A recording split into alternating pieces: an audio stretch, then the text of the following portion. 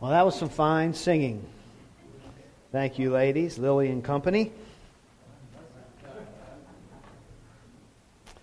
That was an awesome time of worship as well. Thank you, worship team.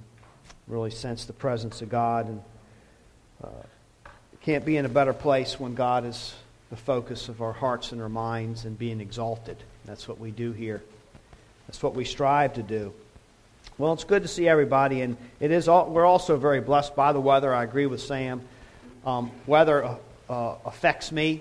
I don't know if it does to you, but a blue sky and a sunny day affects my mood, and usually puts me in a better mood than I would have been originally.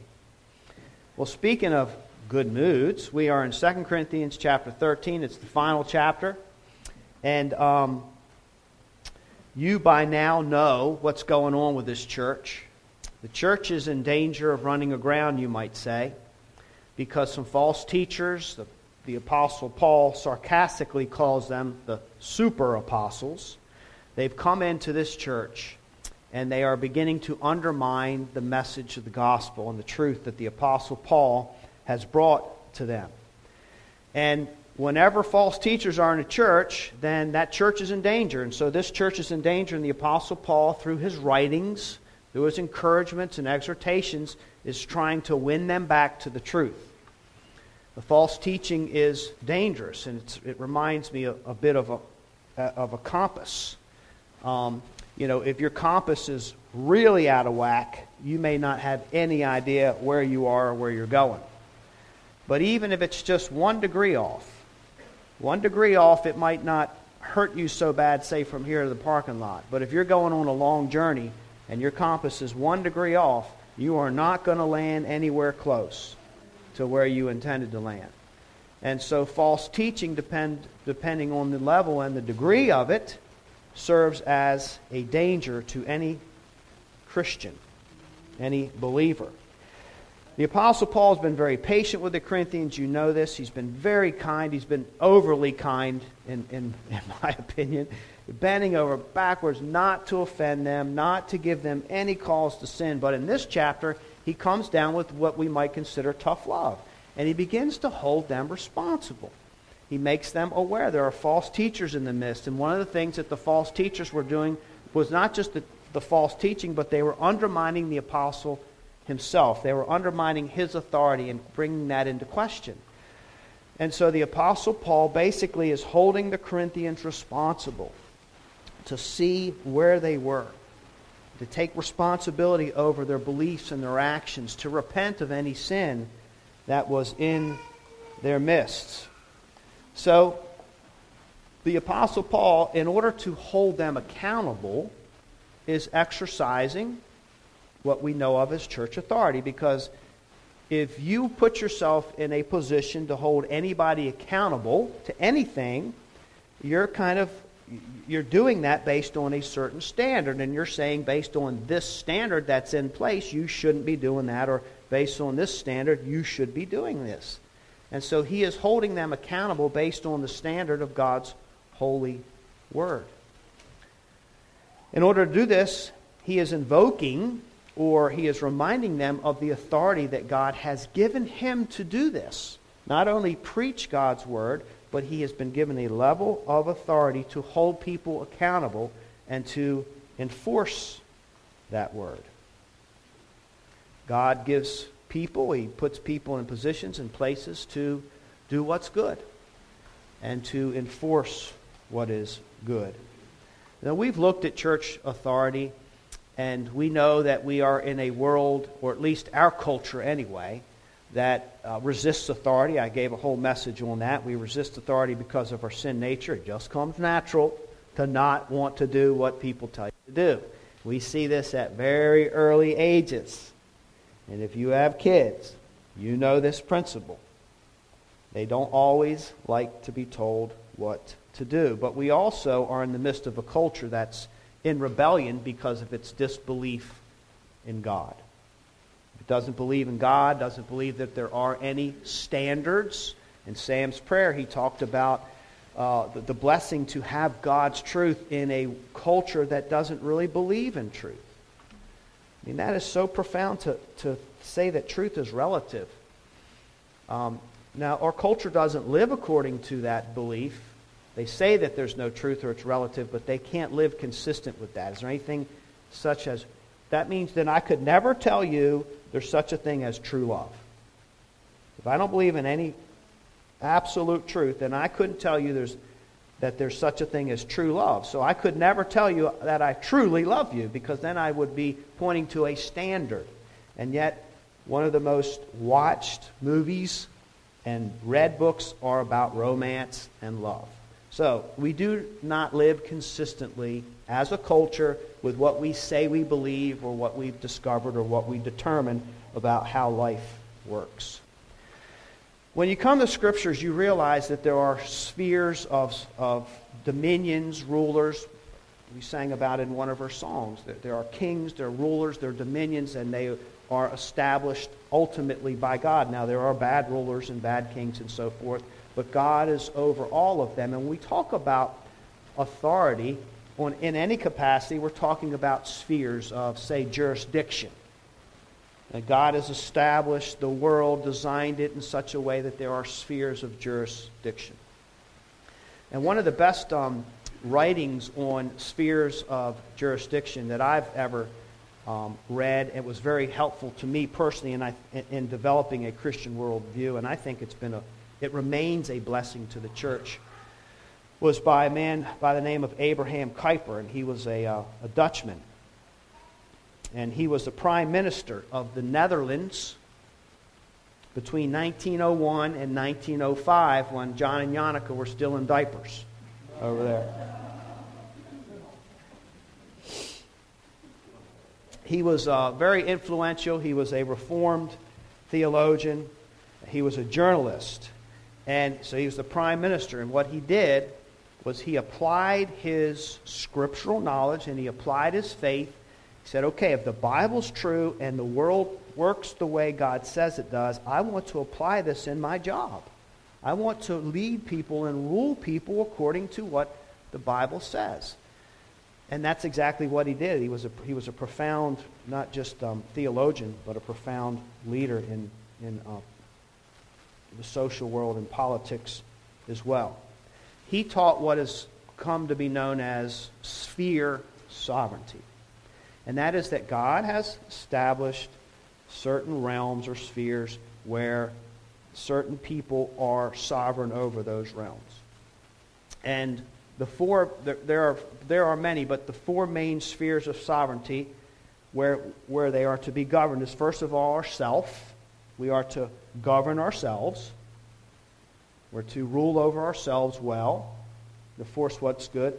I'm getting like a feedback in this thing that it's making me want to rip it out of it now. Anyway, so there's spheres. So self, there is the sphere of family, right? That's your own little government, your marriage and your family. It's your own little establishment, it's your unit, your institution, and you rule over it. You govern it. You learn ways to work together. And then there's the state. God has established. Paul tells us in Romans, He's established people, law and order to enforce what is good.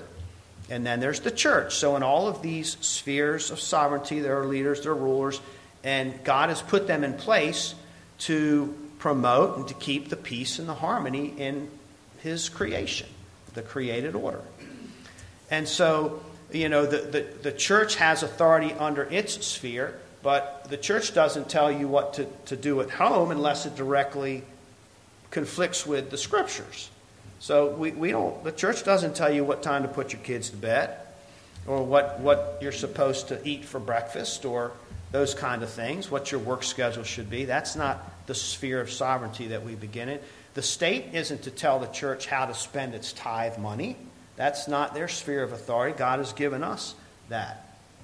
So in all of these spheres, there's different levels of authority and sovereignty here. Sometimes they conflict, but ideally, if they all work in harmony, then things will be more peaceful and blessed. And that was his approach there. So I think you see the point. There are spheres, but there are also limits. They aren't to cross each other So if any sphere of sovereignty, because God is at the top, no matter what it is, if it ever tells you, any authority ever tells you to disobey the laws of God, then you do not have to obey that, because God put the spheres of sovereignty into place in order to enforce what's good. Not only there are abuses of power. We live in a fallen world, and that's not a good thing, and we want to try to correct those as much as possible. But spheres properly applied promote kingdom peace and prosperity. So keep that in mind as we venture into our text this morning. We're in 2 Corinthians chapter 13. I put down there verses 1 through 4, but you know those by heart now because we've been here for a while. And so I'm just going to read chapter 10. And this is a little different approach this morning because this is kind of more of a springboard of where we're headed. And I'm going to use some other scriptures to apply God's principles in this area. But in chapter 10, in chapter 13, verse 10, the Apostle Paul writes this to the Corinthians. For this reason I write these things while I am away from you, that when I come I may not have to be severe in my use of the authority that the Lord has given me for building up and not for tearing down. Again, any authority is to enforce good. It's never to be used for evil means. And the Apostle Paul makes that clear. And I'm grateful for this passage in this book. And I'm always struck by the fact that it's not just instructional. So the apostle isn't saying, look, if false teachers ever come into the church and you ever sin, this is what needs to take place and this is what I'll do. No, this is history. This has already taken place. And because he is dealing with real life things and battles, we get to glean from all these principles. And this is a very rich section of Scripture on the church and how it's supposed to operate and how God designed it and ordered it. And so I want to try to glean as much as we can from this. This will be my last sermon on this passage, this section. We'll move on to the next verses. I'm sure you're relieved to hear that. I think we'll conquer 2 whole verses next time, 5 and 6. So we've been here for a while, and by now you're probably experts on church authority. It says if I show up a third time, I'm going to hold you accountable. If you don't repent before I get there, God's put me in this position. And it reminds us there are times in the life of a church where discipline is required. Of course, there are all kinds of levels of accountability. Church discipline on this level is the most severe. But we all are to hold each other accountable, try to restore each other, try to point out each other's good points and bad points to help each other in our pilgrimage. But there are times, even in a church, where things can get out of hand. Sin can be so disruptive that it ruins the purity of the church, it threatens it, and also the witness of Christ. And Christ establishes church to be his light in the darkness. And so to monitor that, there are levels of authority and certain steps that we take. In Matthew chapter 18, Jesus lays out steps of confronting sin. And he says first, there's different steps. First, you go to that person that has offended you or whom you've offended, and you try to make peace. That's the self-government there sphere. We are responsible for God. I'm responsible before God to get my sin straight, whether you tell me or not, whether I'm confronted or not. God holds me accountable. And so that's the first level. And then if that doesn't work, then you get another person, a friend, and it has to be established with the 2 or 3 witnesses and so forth. And the whole idea is for restoration. If the person is still unrepentant, then you bring in the big guns, you might say, the authorities that can actually do something about it. And they are to confront that person with the goal of restoration. If the individual remains unrepentant, refuses to get right with God, and the sin is to such a degree that it does ruin the purity and the witness of a church, then they are to be removed. Scripture says that. It's plain and clear. And that's how church authority is exercised. So the reason for this message is because there's actually another step, and it's not in this passage, so I'm going to draw from other scripture.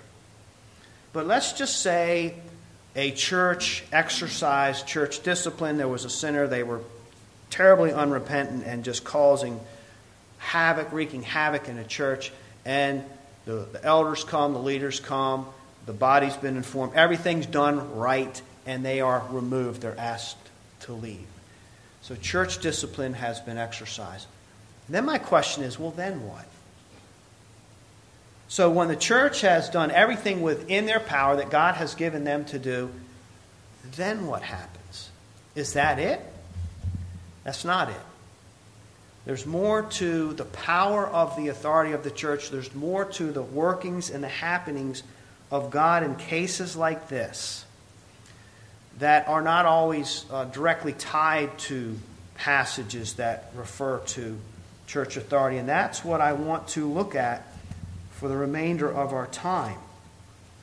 So we cut them off from the vine, so to speak. We remove them from church, the body life, the vibrancy, the love, the warmth, the opportunity for spiritual growth. Is that the only thing that is suffered? What happens beyond the words and the authority of the church? Or to put it another way, what happens in the sphere, the spiritual sphere? What happens in the spiritual realm? What is God up to? Here's how Paul explains it in his first letter, 1 Corinthians chapter 5. It is actually reported that there is sexual immorality among you, and of a kind that is not tolerated even among pagan. Okay, so there's a clue. This is bad. For a man has his father's wife. Yep, that's pretty bad. And you are arrogant. Ought you not rather to mourn? Let him who has done this be removed from among you. That is not good for the fellowship. That kind of behavior is of the degree that that person has to be removed. For, though absent in body, I am present in spirit, and as if present, I have already pronounced judgment on the one who did such a thing. When you are assembled in the name of the Lord Jesus, and my spirit is present, with the power of our Lord Jesus, you are to deliver this man to Satan for the destruction of the flesh, so that his spirit may be saved in the day of the Lord. So, the purpose of this message is to inform us, to remind us, to encourage us to understand the level and the degree, the extent that God goes to restore a soul. And that just because the church has done its thing and removed him does not mean God has finished his work. He's been removed from the warmth of the fellowship, but he or she has been placed out into the world where God is still at work. And according to this passage, things will take place on the exterior so that the interior can be preserved and saved.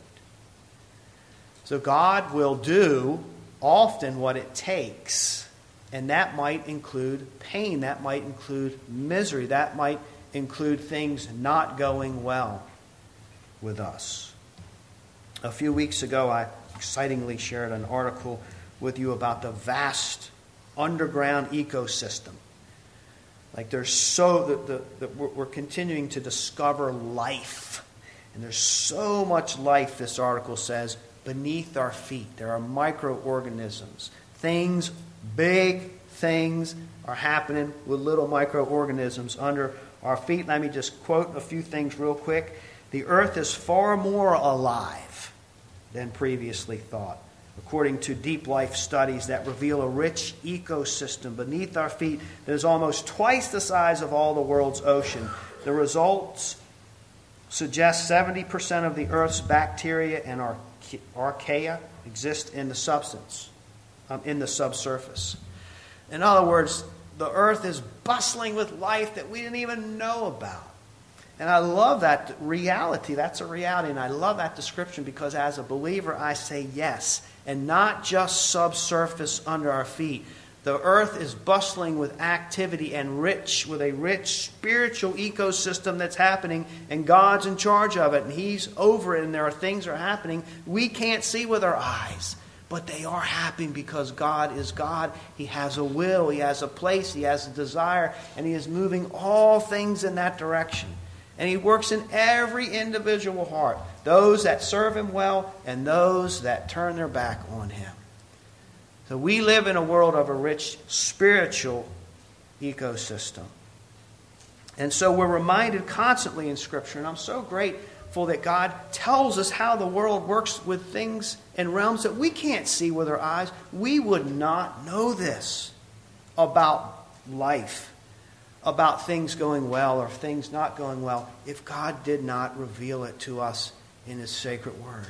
How kind He is to let us in on the secret workings, if you will, of the order of the universe and what God is often up to.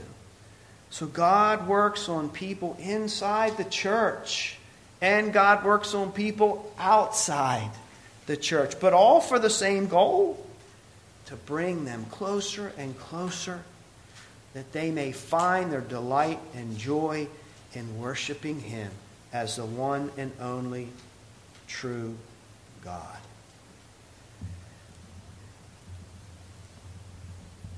In this case of discipline, it's not the church that's causing the hardship. It's God Almighty. If you've been removed, you're no longer under the influence of the leaders or anybody in the church. But you are still under the influence of God. The church is not causing the hardship. The church has put that sinner into God's hands. And you might say that He has changed hands. And that's the sermon title. 1 Timothy chapter 1. This charge I entrust to you, Timothy, my child, in accordance with the prophecies previously made about you, that by them you may wage the good warfare, holding faith and a good conscience. By rejecting this, some have made shipwreck of their faith, among whom are Hymenaeus and Alexander, whom I have handed over to Satan, that they may learn not to blaspheme.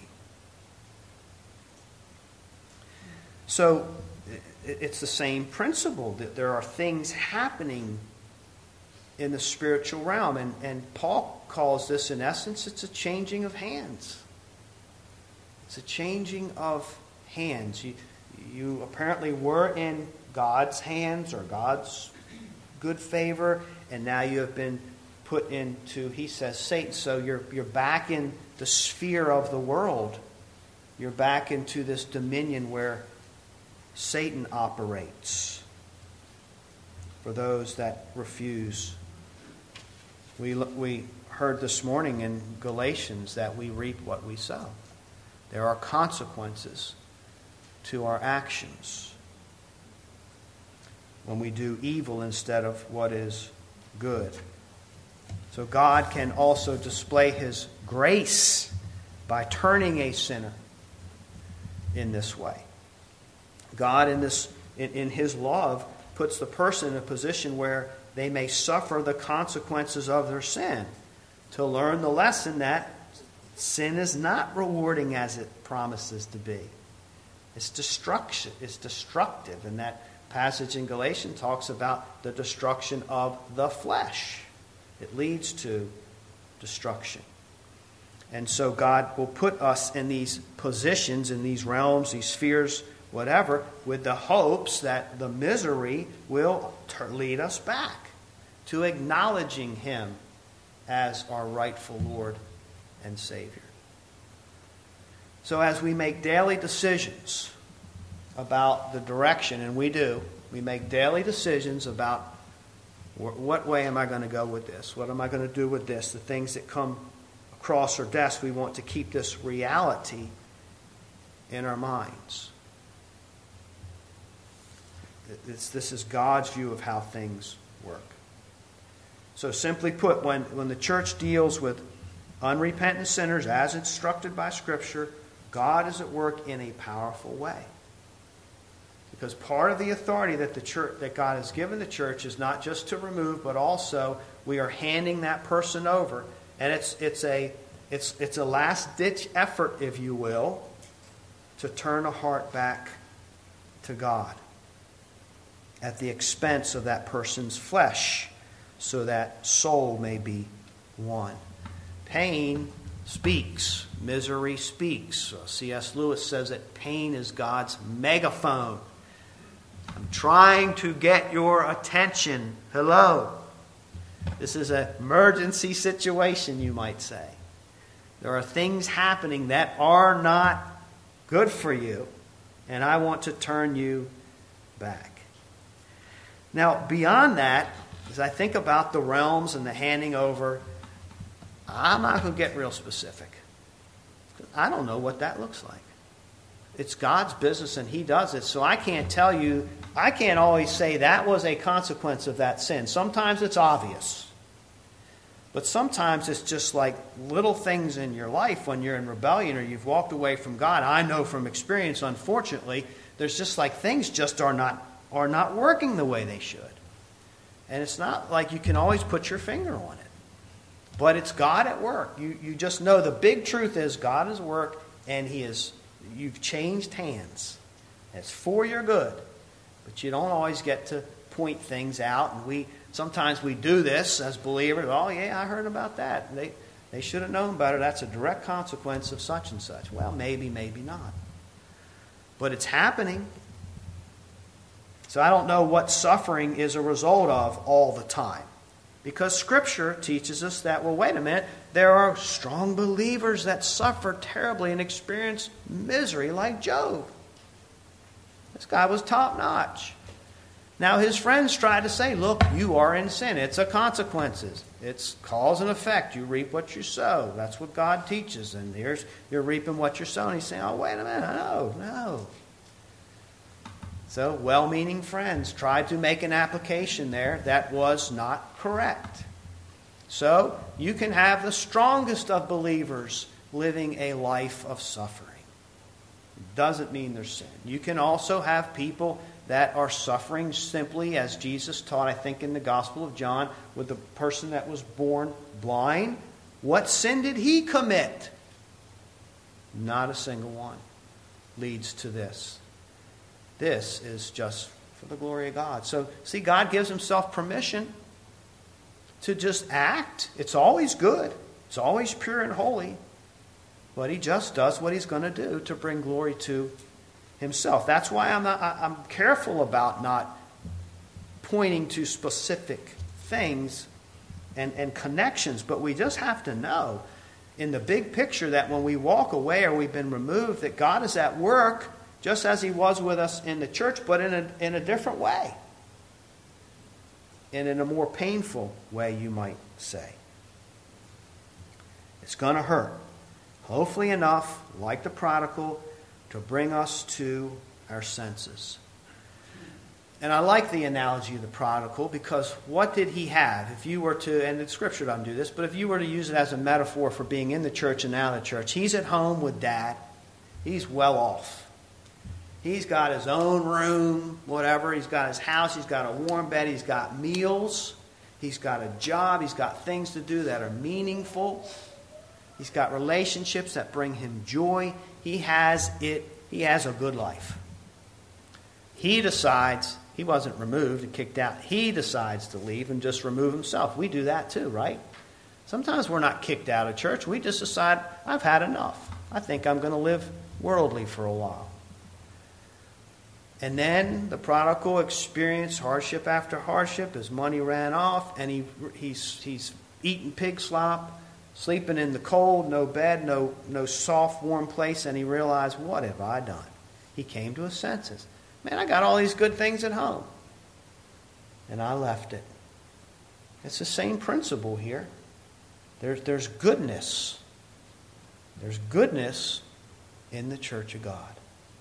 There are good things happening to God's people when they come together as God instructs us to do, and when we fellowship, and when we do life, when we exalt God together as we are doing this morning. God's at work. We don't always know how it's going to turn out. I think about Acts with Ananias and Sapphira. They lied not just to Peter about their generous tithing. They lied to God. God, his decision, he has the freedom, decides, okay, that's it for them. He takes them out of the world. God can take Christians that have fallen in sin and that are just wreaking havoc. He can take them out. Okay, if you've done enough damage to the church, you're out of here, I'm taking you up. Now again, I'm not making these calls and I'm not pointing out, I'm not telling you what God did or is going to do, but he does this thing and he does these and there are scriptural examples. Time's up. So even as true believers, they can be taken up. So the Corinthian church struggled with sin in all kinds of forms, in all levels. And, they're not exactly the poster church for Christianity, for spiritual health and so forth. Let me read another passage for you. 1 Corinthians 11. Whoever therefore, and you've heard this one quite frequently actually, whoever therefore eats the bread or drinks the cup of the Lord in an unworthy manner will be guilty concerning the body and blood of the Lord. I'm in verse 27. Let a person examine himself then, and so eat of the bread and drink of the cup. There's the examine yourself. That's your self-government sphere right there.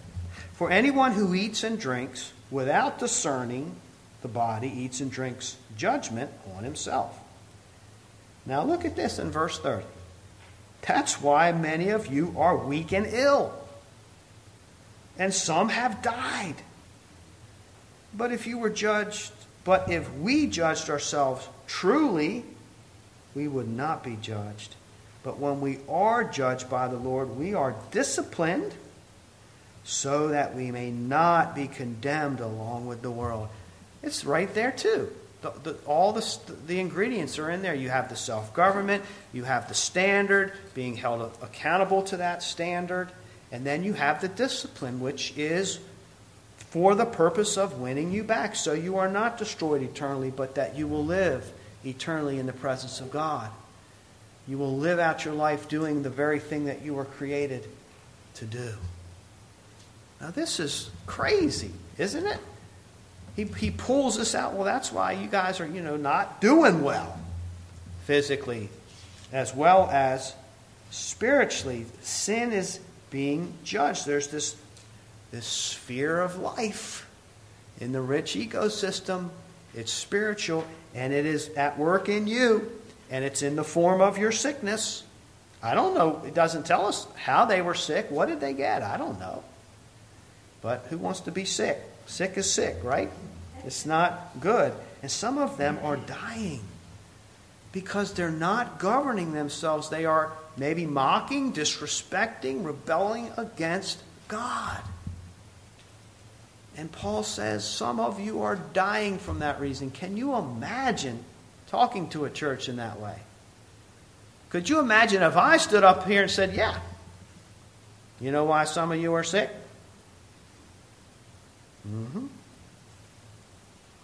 I'm not that gutsy. But this is a reality. I don't know how did church members rally around the other sick church members and pray for healing? Heal this person. They're suffering, God. And yet it was God that was causing the suffering to save the soul? Does that happen in church life? Maybe. I heard a probably. So look at the implications here.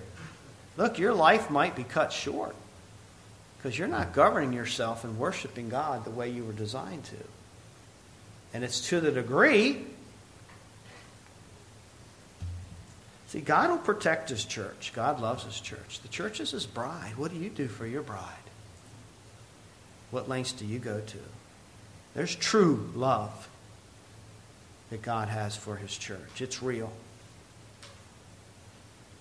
And it might mean the death of a sinner, and it might mean the death of a saint. And that's why I think also in 2 Corinthians chapter 2, I'm sure you guys remember this, the apostle gives a strong exhortation to the church in the other direction. When he says, if anyone has caused pain, he's caused it not to me, but in some measure, not to put it too severely to all of you. For such a one, this punishment by the majority is enough. So discipline has been implemented. So you should rather turn to forgive and comfort him, or he may be overwhelmed by excessive sorrow. So I beg you to reaffirm your love for him. So when you confront somebody on any level, Matthew 18, and they turn from their sin, then you embrace them. You're back in the fellowship. There's warmth. You get the warmth back again. Don't hold it over their heads. That could do even more damage to their hearts and souls. That judgment in your heart. See, look how the pendulum swings now for the church to be warm and loving towards those that repent. Doesn't mean that all the consequences have been erased from the sin, but it means that we're recognizing the spiritual principles in the spheres that God has put in place. And that is, when we repent, there is a place for you in the kingdom of God. There's a place for you. I like what Paul said in 2 Thessalonians 3:13 through 15. As for you, brothers, do not grow weary in doing good.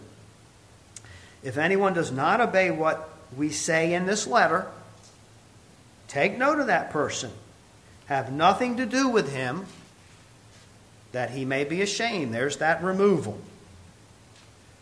Do not regard him as an enemy, but warn him as a brother. So those that say we may cut off for whatever reason or rebuke, they're not our enemy. You're doing this. They're still our brother in Christ if they are indeed a believer. So the church blanket of love and warmth and operating according to God's ways are all still in place. There's always grace.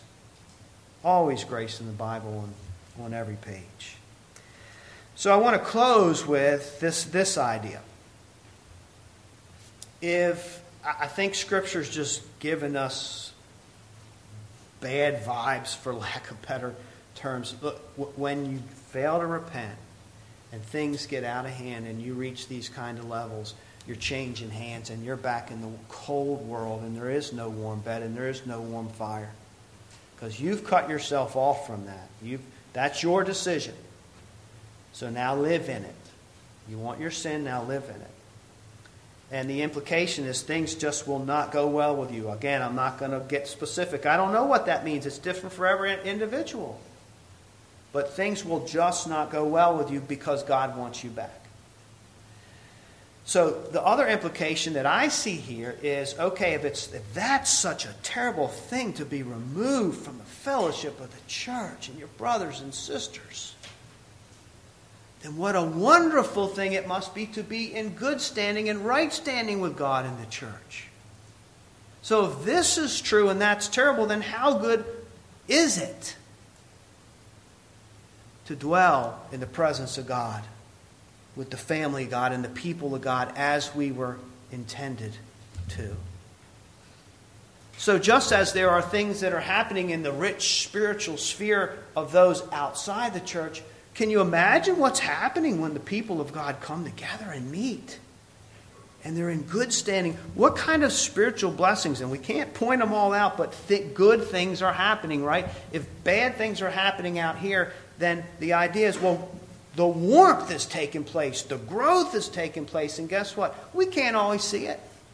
We can't put our finger on it in either sphere, in the church or out of the church. Sometimes we can, and sometimes we can't. But out here, you just know it's bad. In here, you know it's good. So it reminds me of my dear wife. So it's too complex. But anyway, my dear wife is doing a deep dive into nutrition. Okay? Somebody say, uh-oh. Yeah, I've lost weight. You probably noticed it. Deep dive. She's doing a deep dive in nutrition. So she's bouncing things off me all the time, learning stuff new all the time. And she's talking about this, and this helps with that, and the inflammation, and this root, and this powder taken from this tree in some other nation, and you squeeze these seeds, and you get this oil, and it helps with this, and there's no inflammation stuff. And so she's telling me all these things. And so I'm thinking, this sounds great. So if I take it, when will it work? Like, when do I turn into Superman?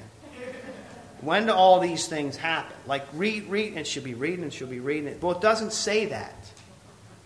It doesn't say that specifically. Like, you take, after 5 pills, this happens. Or after 5 weeks, because it's too complex. It's too complex. You have different people with different levels of health, different eating habits, exercising habits, and you have different portions of the vitamins or the supplements or whatever it is, the roots and the oils and so forth, the powders. So it's just too complex, and they won't tell you exactly, you are guaranteed this result. But I learned in our conversations, after demanding specific results, how much do I have to take before I see results? Sometimes you just have to know it's good for you, and it's proven good for you. So that's where we get to oatmeal. It's objectively good for you. You know, I could have used other things, but oatmeal, it's objectively good for you. Proven. Scientifically proven. So here's what it does. I Googled it. Lowers blood sugar levels. Provides antioxidants, to fight the oxidants. Promotes healthy bacteria in your gut. Helps you to feel full to manage your weight. Eases constipation. Relieves skin itching and irritation. Lowers your chance of colon cancer. Now, oatmeal's been around a long time. Longer than science, literally. I think. Yes, longer than science. So, just want to make sure. So, look, these things have been tested and tested and tested with groups and so forth, and how much did you eat, and these are the results. So these are really not debatable. But you're not going to know all this is going on because you ate a bowl of oatmeal in the morning, or because you ate bowls of oatmeal for a month straight, or 3 months straight, or 10 years straight. It provides antioxidants, so oatmeal is fighting against the oxidants that might do harm to your body.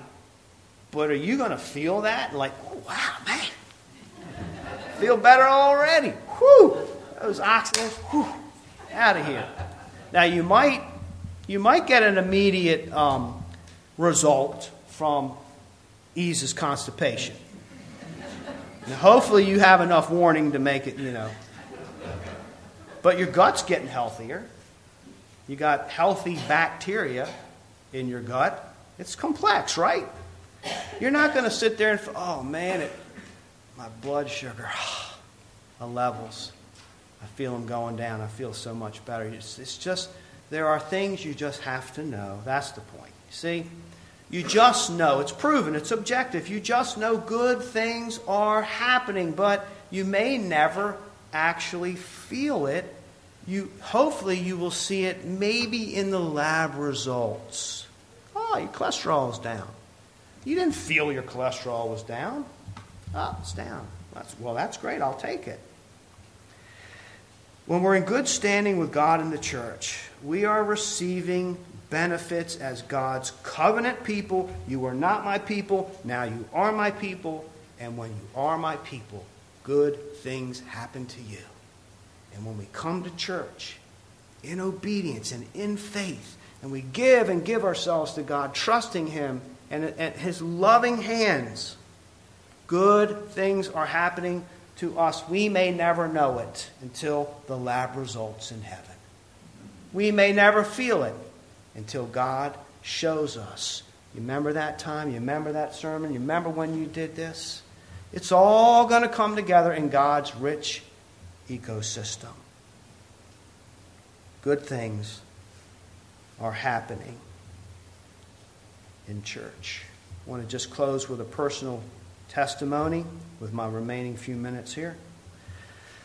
I know I should stop. That's why I said that. That was sarcastic. It's okay to be sarcastic. I learned that in 2 Corinthians. It's a personal testimony, and you can't prove it. It's subjective. It's how I think things happen, okay? So you just have to take it for what it is. But I was raised in a devout Catholic family, and that meant my dad and mom, they took their faith very seriously. They took God very seriously. They took church very seriously. So that pretty much meant that all the kids, you're going to church unless you got something that's contagious that would put other people in harm, or you're bleeding too much to go to church. It was like you just didn't miss church. That was the way our household was run. So, I was a kid. I took church as kids take church. You get a little bit out of it, but mostly it's about friends and playing with people and getting to see people that you don't usually get to see and things like that. It's not always for the right reasons, but there are some good things in there that take place. But by the time I was about 14, 15, and I don't remember the exact age, I didn't have my license, so I think it was around then, I'd gotten pretty worldly.